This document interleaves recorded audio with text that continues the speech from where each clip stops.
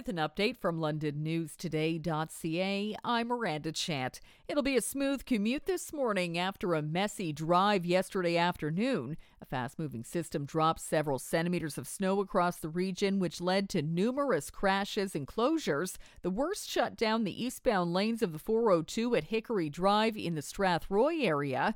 A tractor-trailer jackknife blocking the lanes. Another crash closed the westbound lanes of the 401 at Culloden and Ingersoll. No serious injuries were reported, and everything is back open this morning.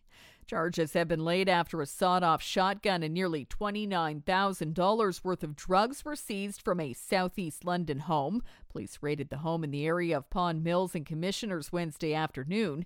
In addition to the sawed-off shotgun, they also found a pellet rifle, ammunition, a bulletproof vest, as well as carfentanil, cocaine, meth, and a variety of pills. A 42-year-old woman and a 33-year-old man are charged with a dozen offenses for weapons and drug trafficking. Ontario's reached a deal with French language teachers across the province. Education Minister Stephen Lecce announced the agreement yesterday. It avoids a strike, and like public elementary and secondary teachers in Ontario, it sends outstanding matters like salary to binding arbitration. The NDP has elected its candidate for the upcoming by-election in Lambton-Kent Middlesex.